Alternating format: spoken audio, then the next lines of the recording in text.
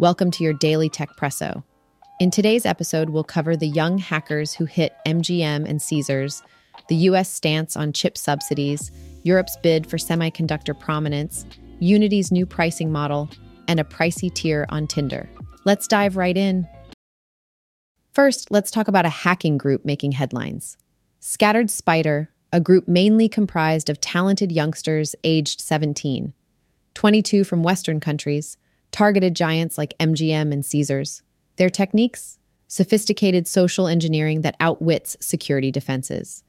These hackers don't just steal data for extortion, they've also engaged in swatting, making deceptive emergency calls targeting top executives. It appears that they're after power and fame more than just money.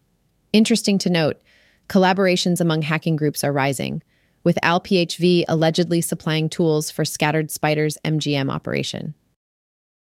Moving to the semiconductor scene, the U.S. Commerce Department is putting the final touches on rules to keep subsidies for semiconductor production from benefiting countries like China, which they see as potential national security threats. This Chips and Science law will restrict how U.S. funds are used abroad, particularly in places like China and Russia. In essence, if you're thinking of expanding your semiconductor production capacity by more than 5%, think twice if you're on that list. Now, shifting our attention to Europe. The continent is stepping up its game with the European Chips Act. This legislative move aims to propel Europe's stake in the global semiconductor market to a hefty 20% by 2030. How? By rallying over $45 billion in both public and private funds for R&D and production capacity. Europe's not just talking big, it's acting big. They're pulling in heavyweights like Intel and TSMC. But while investment strategies are set in motion in Germany and France, there are hurdles ahead, like acquiring talent and addressing environmental worries. On to the gaming universe. Unity, a beloved name in the game development community, has decided to roll back its plan to charge developers per download following some not-so-happy feedback. What's new?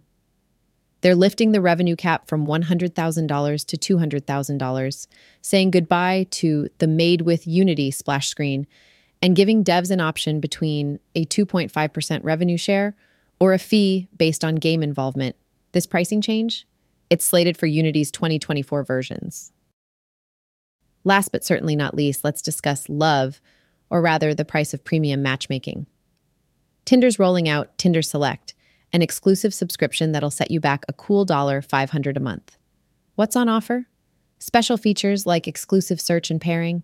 But here's the catch. It's only for the elite, less than 1% of extremely active users. Despite a dip in overall subscriptions, Tinder's parent, Match Group, is betting big on this exclusive layer.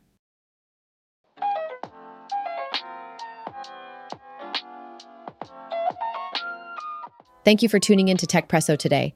Keep that tech curiosity alive, and we'll be back tomorrow with your next dose of daily Techpresso. Stay informed and stay safe.